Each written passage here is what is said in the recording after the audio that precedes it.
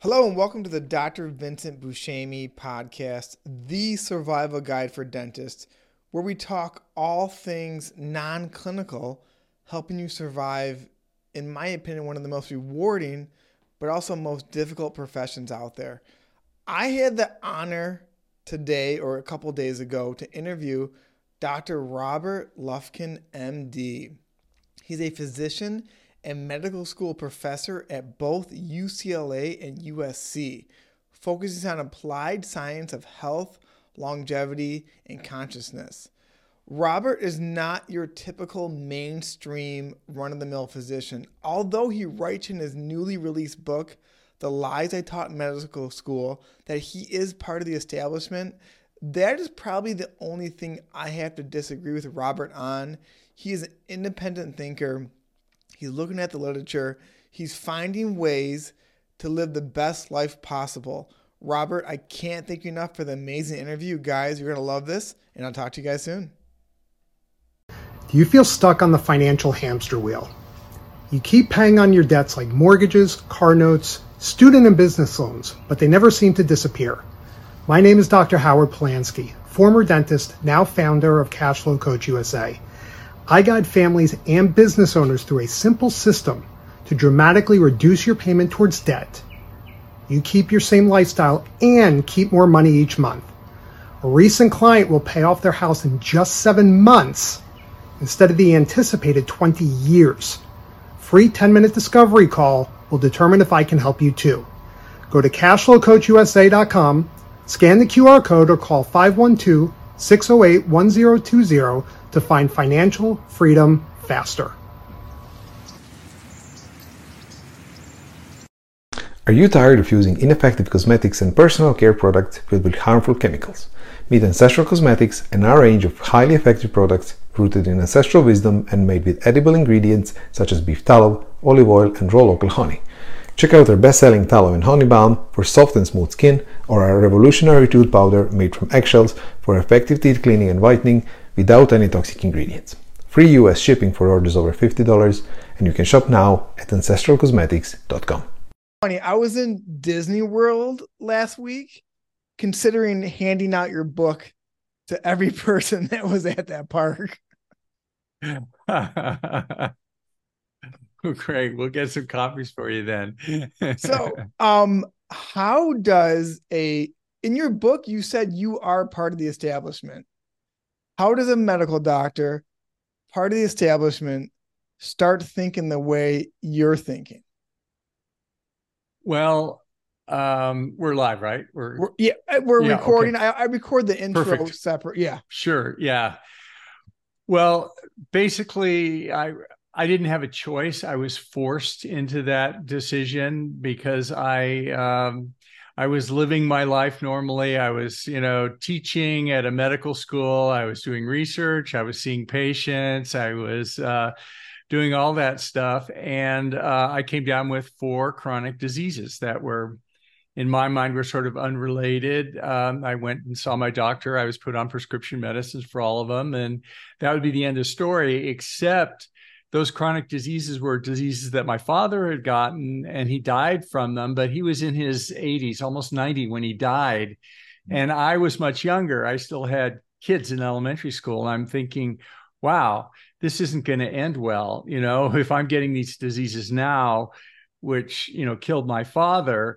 So it basically, I was forced to re-examine what my beliefs were and what I was teaching and what many people still believe and are still teaching in medical schools. And this isn't any original research I did. I just basically went back to the peer-reviewed articles and tried to educate myself as best as possible. And I realized there was a lot of change in our understanding of chronic diseases, and in particular the diseases that I had, and the role that how they were related by common underlying metabolic factors, and how the prescription drugs that I was given and that I had prescribed for people actually they treated the symptoms, but they didn't really have much effect on the progression of the disease, the kind of the root cause, if you will. And so I dove even deeper, and there's a lot of work about how these diseases can be reversed, and these metabolic conditions can be reversed with lifestyle choices. So I looked very, very long and hard at the lifestyle choices I was making. I completely changed my diet, my sleep, my exercise, my stress, and long story short, I went back in to see my doctors, and they couldn't believe it. They said, "What's going on? What happened? You basically you're cured of these diseases, and you don't need to be on these medicines anymore." So I've now become interested in helping other people understand this and not fall into the same situation that I was in. And unfortunately, this message isn't very widely known, and there are a lot of things that are still being taught in medical school, and many of my colleagues still accept that I believe are incorrect and that I disagree with now. How do your colleagues react? So some of the lies in your book, a calorie is not just a calorie, more insulin doesn't treat diabetes, metabolic and metabolism can lead to mental health issues. How are your colleagues dealing with the book you published? Yeah, it's interesting. I mean, as scientists, we all it's not a matter of faith; it's a matter of what the evidence is. So, we're all open-minded, and I like to think my colleagues are open-minded too, and we may agree to disagree, but if once the evidence comes in, if the evidence says that drinking Diet Coke every day will make me healthy, I'm going to start ordering it by the case, but I don't think that's the evidence supports that now. But as scientists, we just have to look at the evidence, and sometimes the evidence is not clear, and intelligent people can have different viewpoints on a given situation. But for me, it's pretty powerful and compelling that I think there's some basic things that are being overlooked, and as a result, a lot of people are being harmed by this. And I don't think anyone will disagree with the fact that our health is out of control. Obesity and overweight rates are unprecedented. Never in the history of the world have there been so many overweight and obese people. Never have there been so many type 2 diabetics. That happened about 10 years later, and that is increasing now. And then we're seeing increasing rates are going to be coming from heart disease, cancer, Alzheimer's disease, and all the metabolic conditions, hypertension, that are, in my opinion, are all linked by some serious underlying metabolic situations that are being overlooked by the healthcare system as it is. What are we overlooking? What are we doing as a general population that's breaking our metabolism and causing this obesity and diabetes and cancer? Well, I think we could trace it really to the last few decades. In other words, the 1950s, we didn't have the problem with obesity and diabetes and the other things. It's really happened in the last 20 or 30 years or 40 years even. One of my chapters of my book, I talk about a disease called non-alcoholic fatty liver disease that when I went to medical school didn't even exist. If someone got damage to their liver and fatty liver changes, it was due to alcohol by and large. There were some other things that could do it, but it was basically you assumed they were drinking and it was alcoholic fatty liver disease. But in 1980, a new form of liver disease appeared, this non-alcoholic fatty liver disease, which today is the number one cause of liver transplants and liver failure worldwide. And the medical establishment is unclear on how to treat it. They're not sure what it's due to. They think it's due to maybe lose weight is the recommendation from standard approaches for fatty liver, and it may get better. But I think there's very strong evidence that we cite in the book from people like Robert Lustig at UC San Francisco, who did controlled trials in kids with fatty liver, and they were able to reverse it in a matter of weeks by changing their diet and removing an interesting toxin in the diet that's handled, not surprisingly, by the liver through similar pathways that alcohol, which is also a toxin, ethanol, is handled by the liver. And not surprisingly, this non-alcohol toxin is the cause of many cases of non-alcoholic fatty liver disease. And its use in 1980 spiked upwards as our diets changed, and we began using more and more of this in our diet. So it's, at least there's reasonable associative evidence that these are correlated. Is this toxin high fructose corn syrup? Specifically fructose. High fructose corn syrup is roughly half glucose and half fructose, sometimes a little more. Glucose is metabolized by all the cells of our body, essentially, almost all of them. Fructose, on the other hand, is like ethanol. It's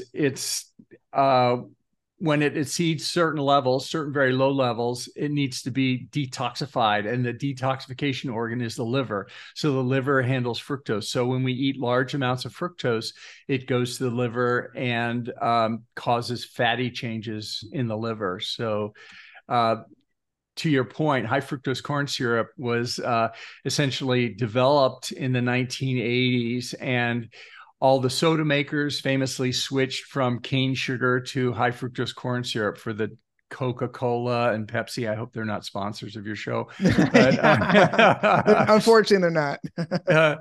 Similarly, all the junk foods the majority of them switched from cane sugar to high fructose corn syrup. And the reasons are, one, high fructose corn syrup has a longer shelf life. It lasts, indefinitely, basically. The second thing is it's a liquid. So cane sugar will crystallize in foods and it'll be crunchy after a while. And you may not want your Hostess Twinkie to be crunchy if the cane sugar crystallizes.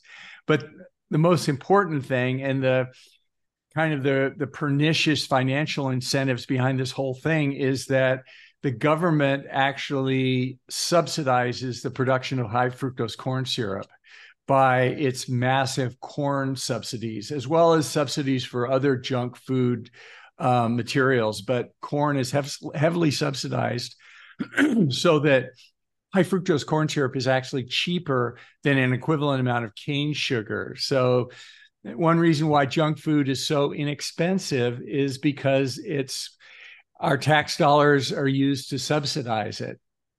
Now, the money comes back into the system on the healthcare side when people go in and need treatment for their diabetes, and money flows back in. It flows out for the subsidies on these. So why, I've read your work, Lustig's work, Jason Fung. Why is the medical establishment not understanding what you're talking about? Why is it not agreed upon that this is so terrible for your liver and for your health? I think part of it is that, and I was certainly an example of this, and I still am in many ways, that medical science is it's very complex.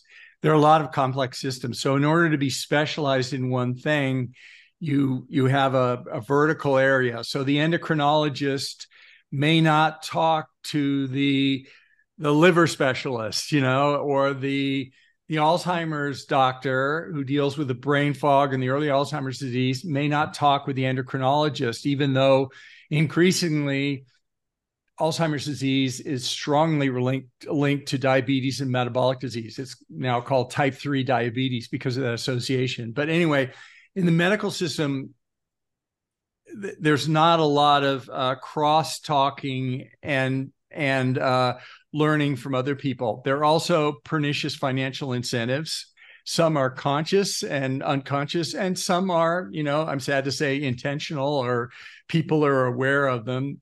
There's strong financial incentives to prescribe certain types of drugs. The American Heart Association still recommends vegetable oil or canola oil as being heart healthy, when there's a very large amount of evidence suggesting that it's not.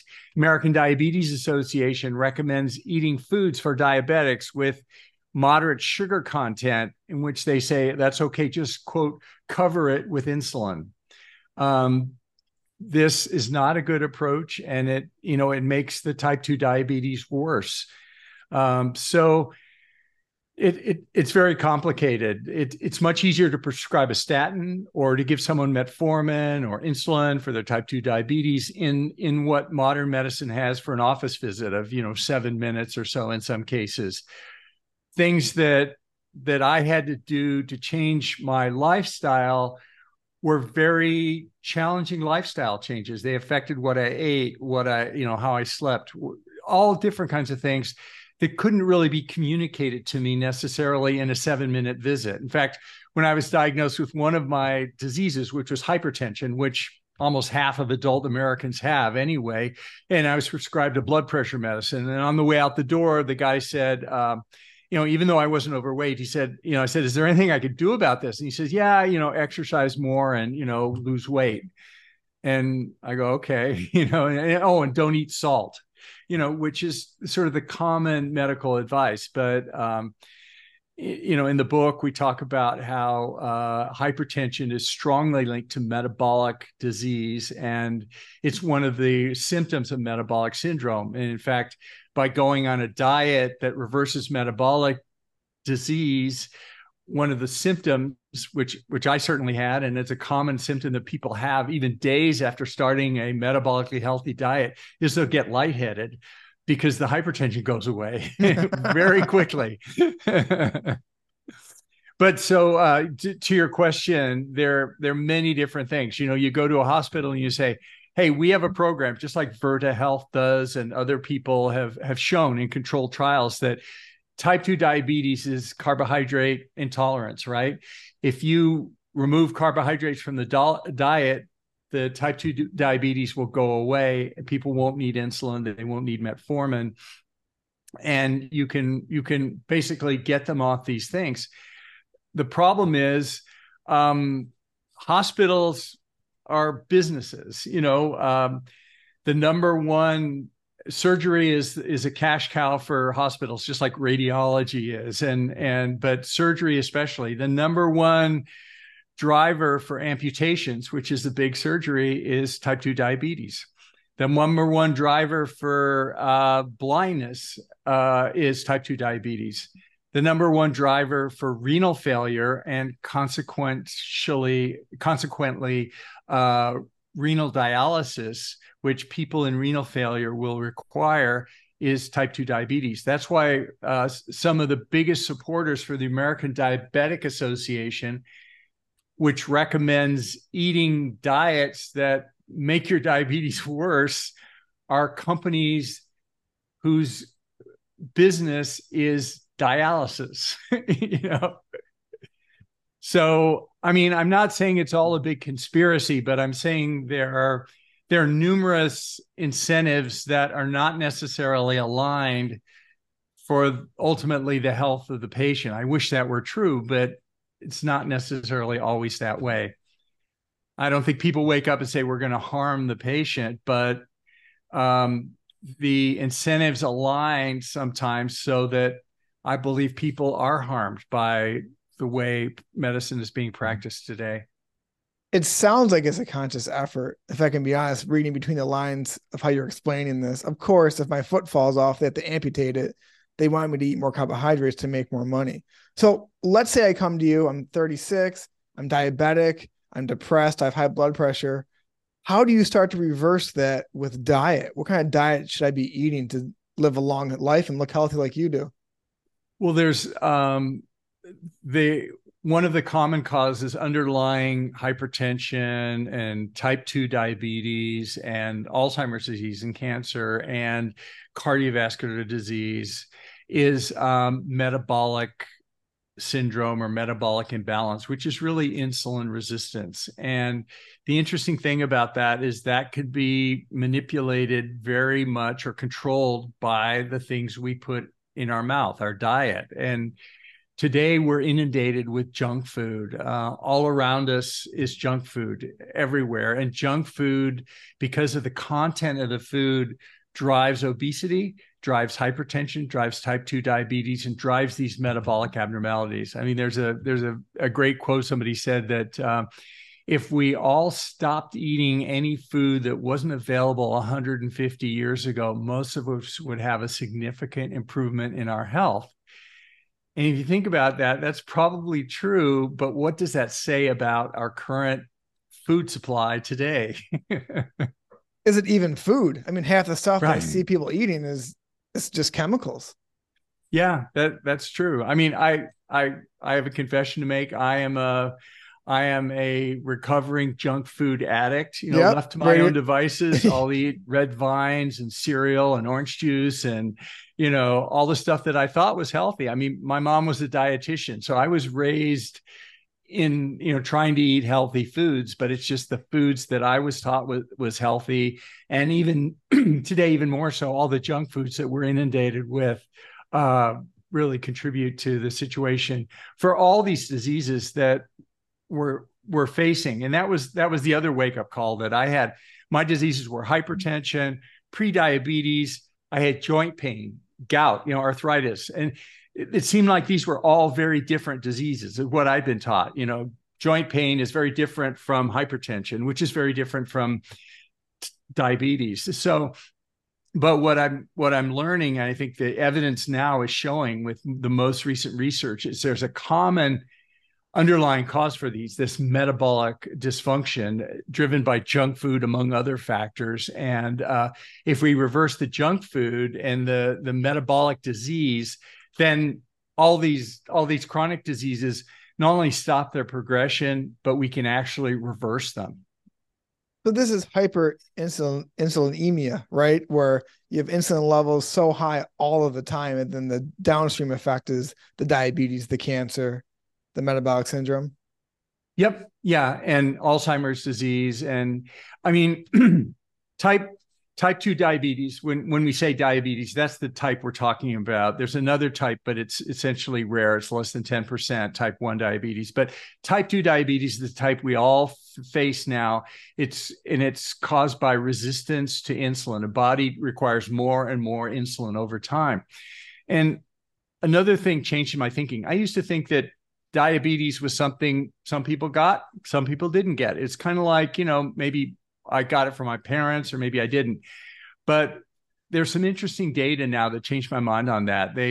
If you look at large populations of non-diabetic adult Americans, like the Framingham study or the NHANES data, if you plot the markers for diabetes risk, which is called hemoglobin A1C. I don't know if you've ever talked about that with your audience, but that's a marker for glucose damage to the red blood cells. And the higher it is, the more the damage. And once it passes 6.5%, then the doctor will diagnose you as, yes, you're diabetic. And then I can start charging for the visit. I can prescribe insulin. I can prescribe metformin. There are different things you can do that kick in.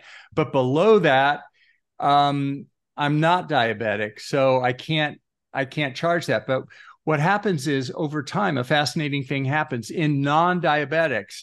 That is, almost all of us, the average HA1C increases the older we get. So my thinking has changed. What I think of now is diabetes and this insulin resistance. It's like gray hair. In other words, if we live long enough and we don't die of something else, we will all become type 2 diabetic, over time as our HA1C creeps up. So what does that mean? It just means that for most people, it's probably a good idea to adopt lifestyle and eating habits that protect you from diabetes, as if you were at risk for diabetes, because I believe that most of us, there are a few people who manage not to be insulin resistant, but on the average, most of us, our HA1C goes up the older we get, and we're on that path. So should we be very concerned about all carbohydrate intake, or some carbs? Because in your book, you made a post on Instagram saying that carbs were not essential, and like people like lit you up in the comment section. Are you eating zero carb right now? Well, to summarize, sort of the carbohydrates, as your audience probably knows, are one of three macronutrients. If we divide kind of the major food groups, it's fat, proteins and carbohydrates. And as it turns out, as you say, fats and proteins are essential. In other words, we die if we don't eat those.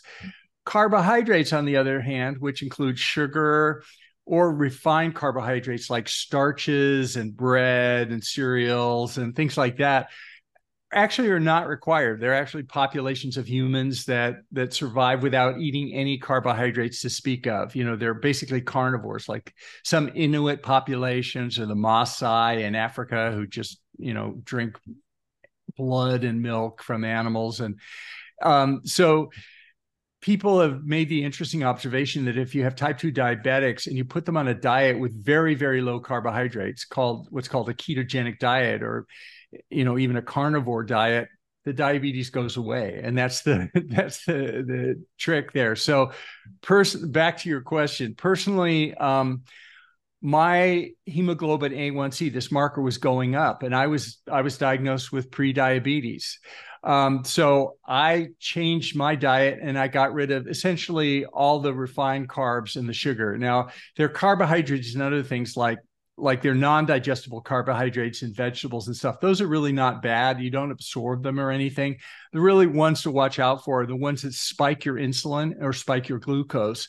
And those are refined carbohydrates, starches, and then sugars. So I do avoid those. I'm in ketosis most of the time, which means my body has switched from burning glucose to burning ketones, which I think is a healthier way to be. And I certainly feel better. My mind's a lot clearer. I don't get that brain fog that I used to get when I ate a lot of junk food, which is high in carbohydrates. Is there any risk of being in ketosis too long?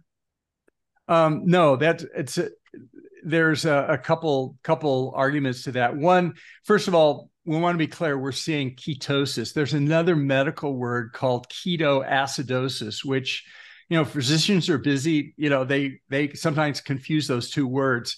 Ketoacidosis is a life-threatening condition that type 1 diabetics get. It's unrelated to dietary ketosis, what I'm talking about. Dietary ketosis is just what happens if you fast and you don't have any food intake. Your body starts burning fat, which is a good thing because you lose weight. Most of us can afford to lose a little weight. Or if you have a low carbohydrate diet, there aren't carbs to burn to make glucose, then your body uses fat in the diet to make glucose itself and also ketones, but most of the energy is produced by ketones. So they're one of the original treatments for epilepsy from 2,000 years ago, from seizures, was to just have the patient stop eating. And when you stop eating, your body goes into ketosis, as we said, with fasting. And the ketogenic diet is a reliable treatment for many, many kinds of epilepsy that's still used to this day.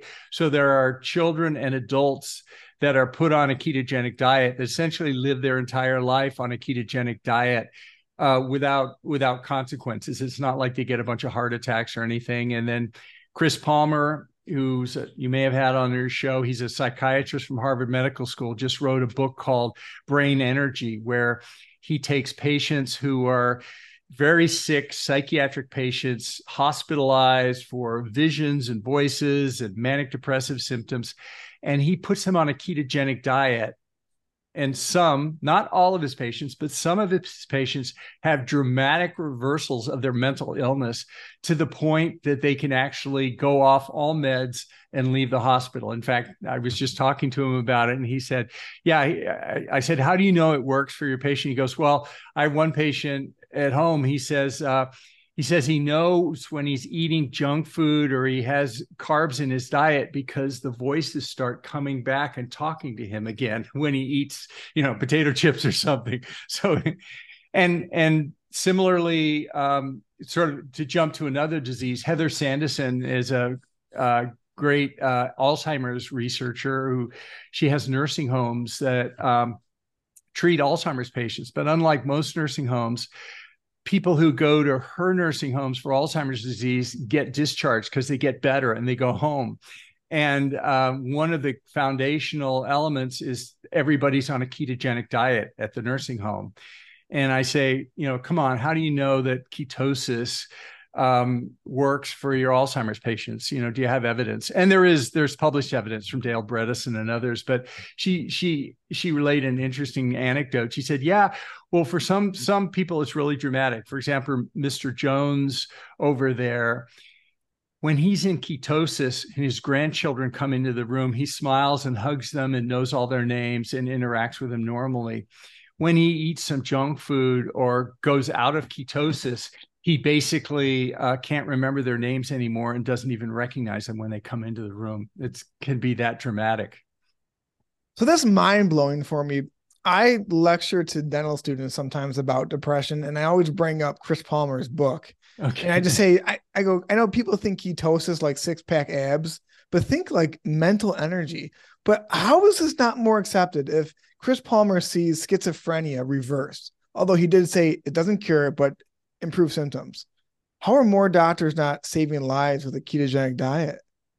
Well, it's funny because it's not just, some mental illness, not all, of course, and some Alzheimer's disease, not all Alzheimer's disease, but also people are looking at ketogenic diets for cancer treatment, not to replace, the mainstream stuff we've been doing for 50 years, but as something to add on that makes a difference. And these ketogenic diets that correct metabolic disease can also reverse hypertension. They can also reverse type 2 diabetes.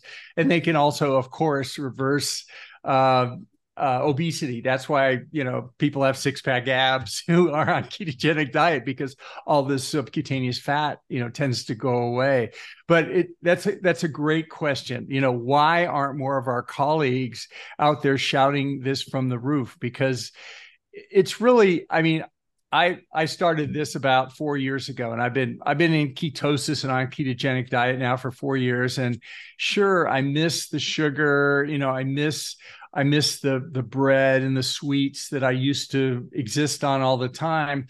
But, I'd rather live to see my grandchildren. And I've been able to substitute things that I never used to eat, like butter or, meat with fat on it, and a lot of, avocado, guacamole dip. Personally, I started fasting, so I eat one meal a day. And so I don't count calories at all. And I just have my one ketogenic diet, my meal, my low carb diet once a day. I eat as much as I want, pretty much anything I want, as long as it doesn't have carbs in it or seed oils. And, I'm a happy camper. What does your doctor tell you when he checks your cholesterol? Yeah, there's an association with cholesterol, with elevated cholesterol, and people are on a high fat diet. And, this goes back to Ansel Keys and a lot of people a long time ago. I still have colleagues who tell patients not to eat eggs because of cholesterol, which, even the American Heart Association in 2015 now, admits that dietary cholesterol doesn't affect serum cholesterol. And it's not even clear that serum cholesterol is a big factor for heart disease risk. Half of people who come in with heart attacks have normal cholesterol. But to your question, it depends on the doctor. If they're not educated and the cholesterol's high, they'll say you need to be on a statin, even though my calcium score is 0, my CT calcium score.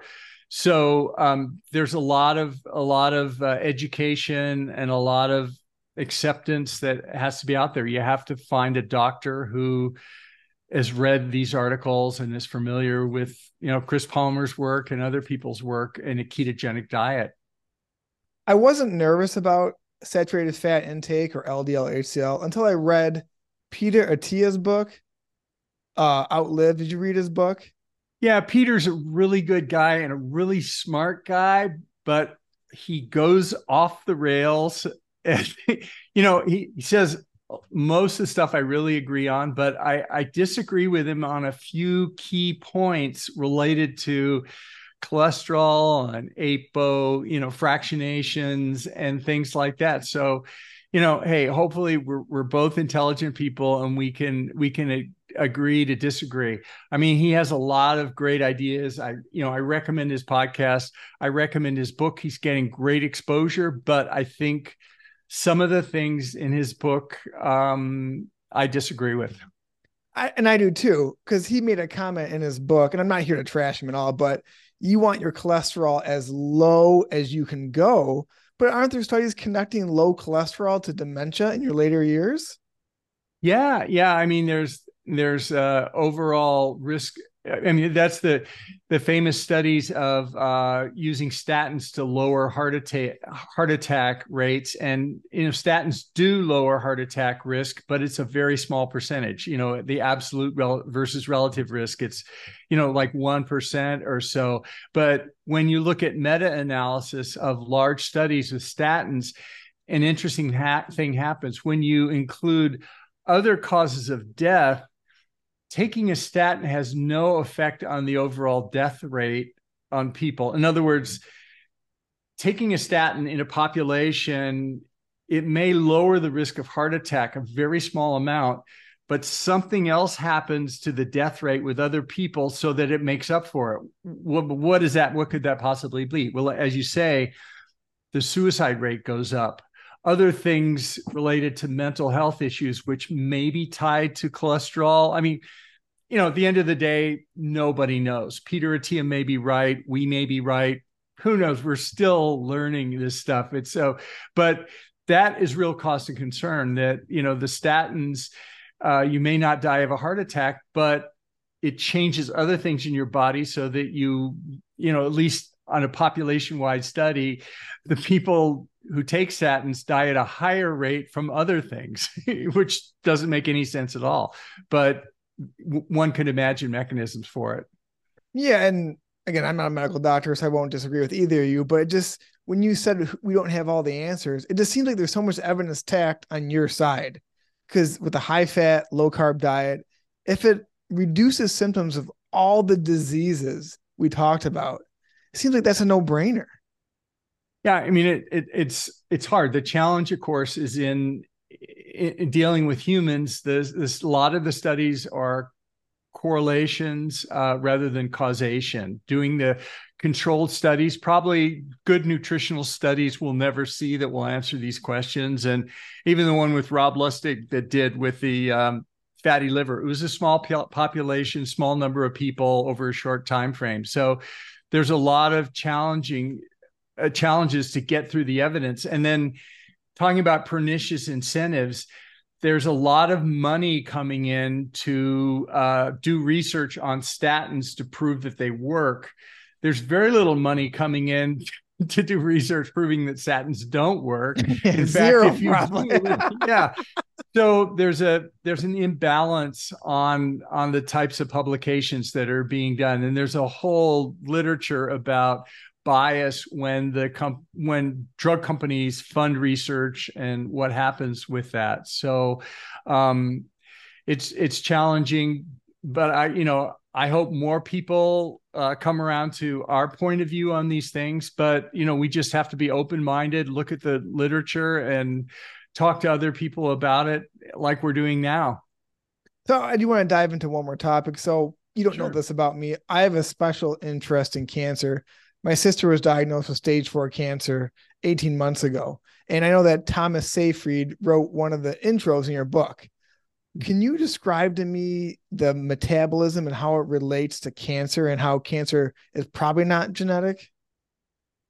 Yeah, it's a fascinating topic. Cancer is well, when cancer. Have you talked about Otto Warburg at all in your program? I have, but So please go. Yeah, I've talked about it with someone else, but please. Otto Warburg was a German scientist. Fascinating story. Ravenous is a great book about him.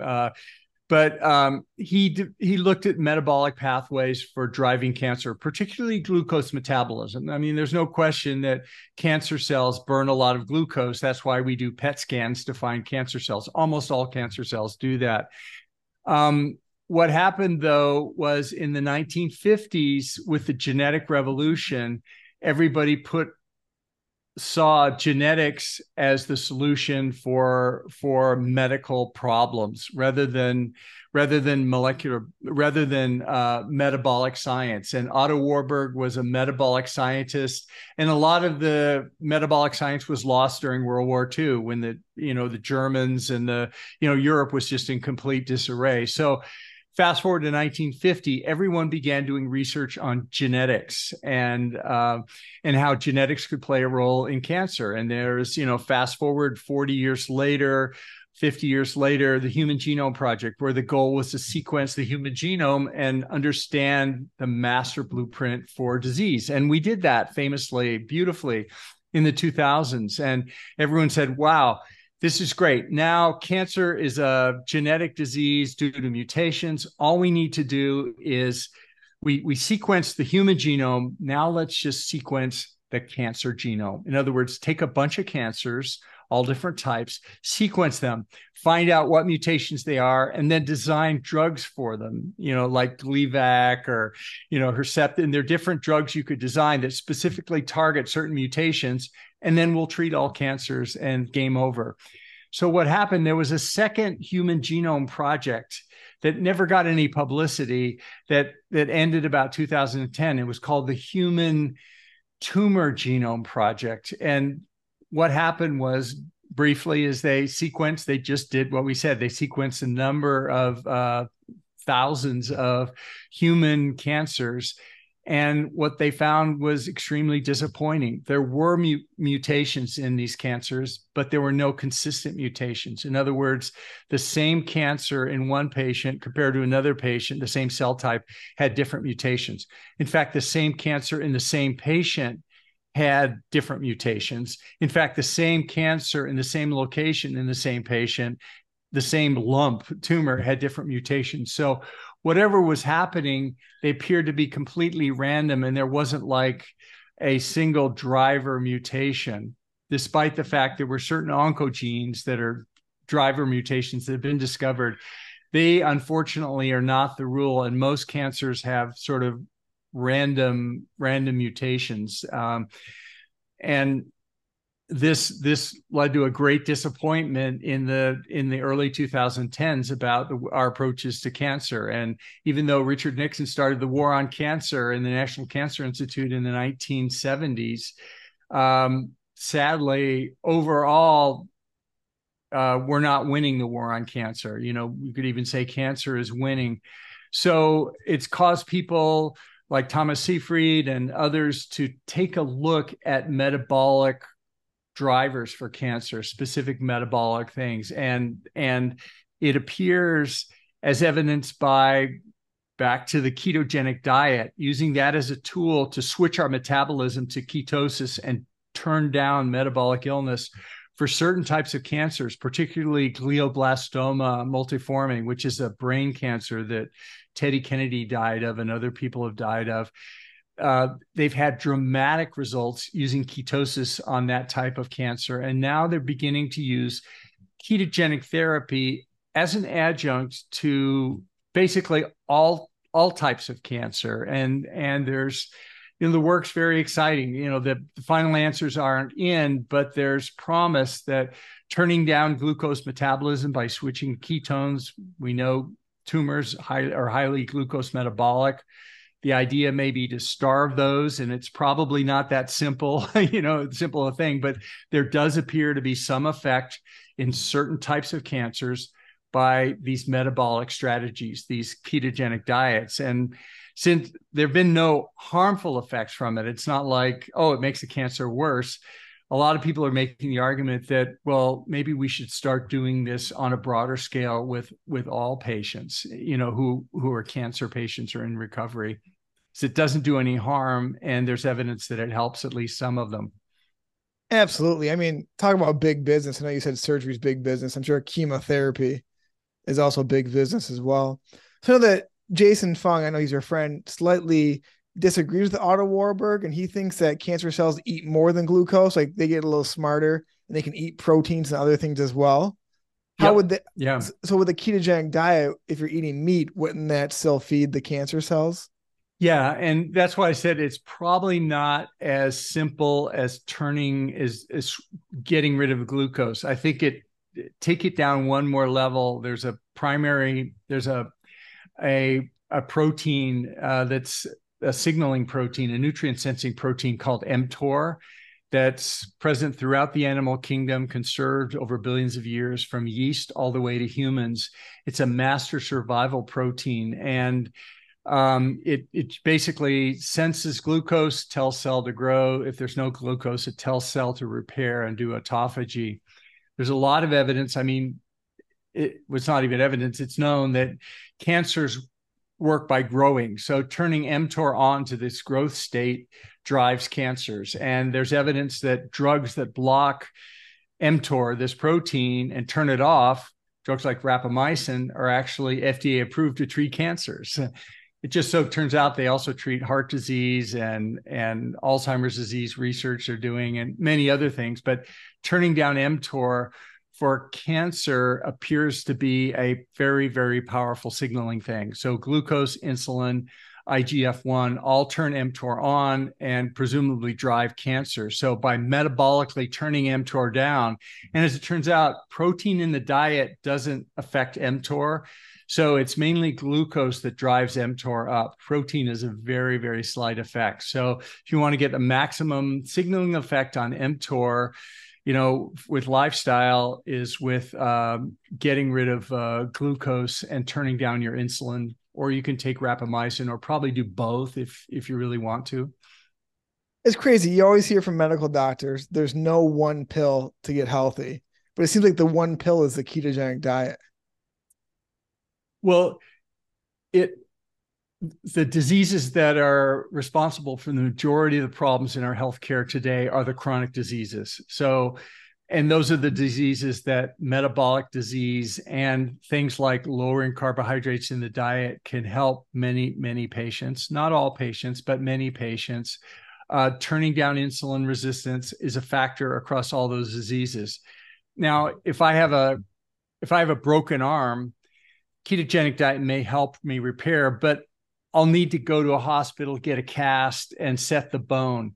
If I have a congenital heart valve, like a bicuspid aortic valve, ketogenic diet probably isn't going to do anything. I need surgery to replace the valve. I need things. So certain things traditional medical care does. Now, a ketogenic diet or a metabolic health strategy, certainly no one will argue getting rid of junk foods is going to help everyone for everything. But to your point, for these chronic diseases that occupy most of our healthcare dollars and that most of us, 90% of us, are going to die of, those, interestingly enough, are driven by common metabolic factors that can be influenced by the junk food we eat and exercise and sleep and stress. Yeah, it seems so simple. So we're coming up on the hour mark, and I gotta tell you, I'm gonna sound like a little schoolgirl. When you sent me a pre-order of your book, I like text all my friends like, "Oh my gosh, a medical doctor sent me a pre-order of his book. I'm like a celebrity." So if we had one takeaway from this hour interview, what would you tell the audience? What's the biggest point you want them to know?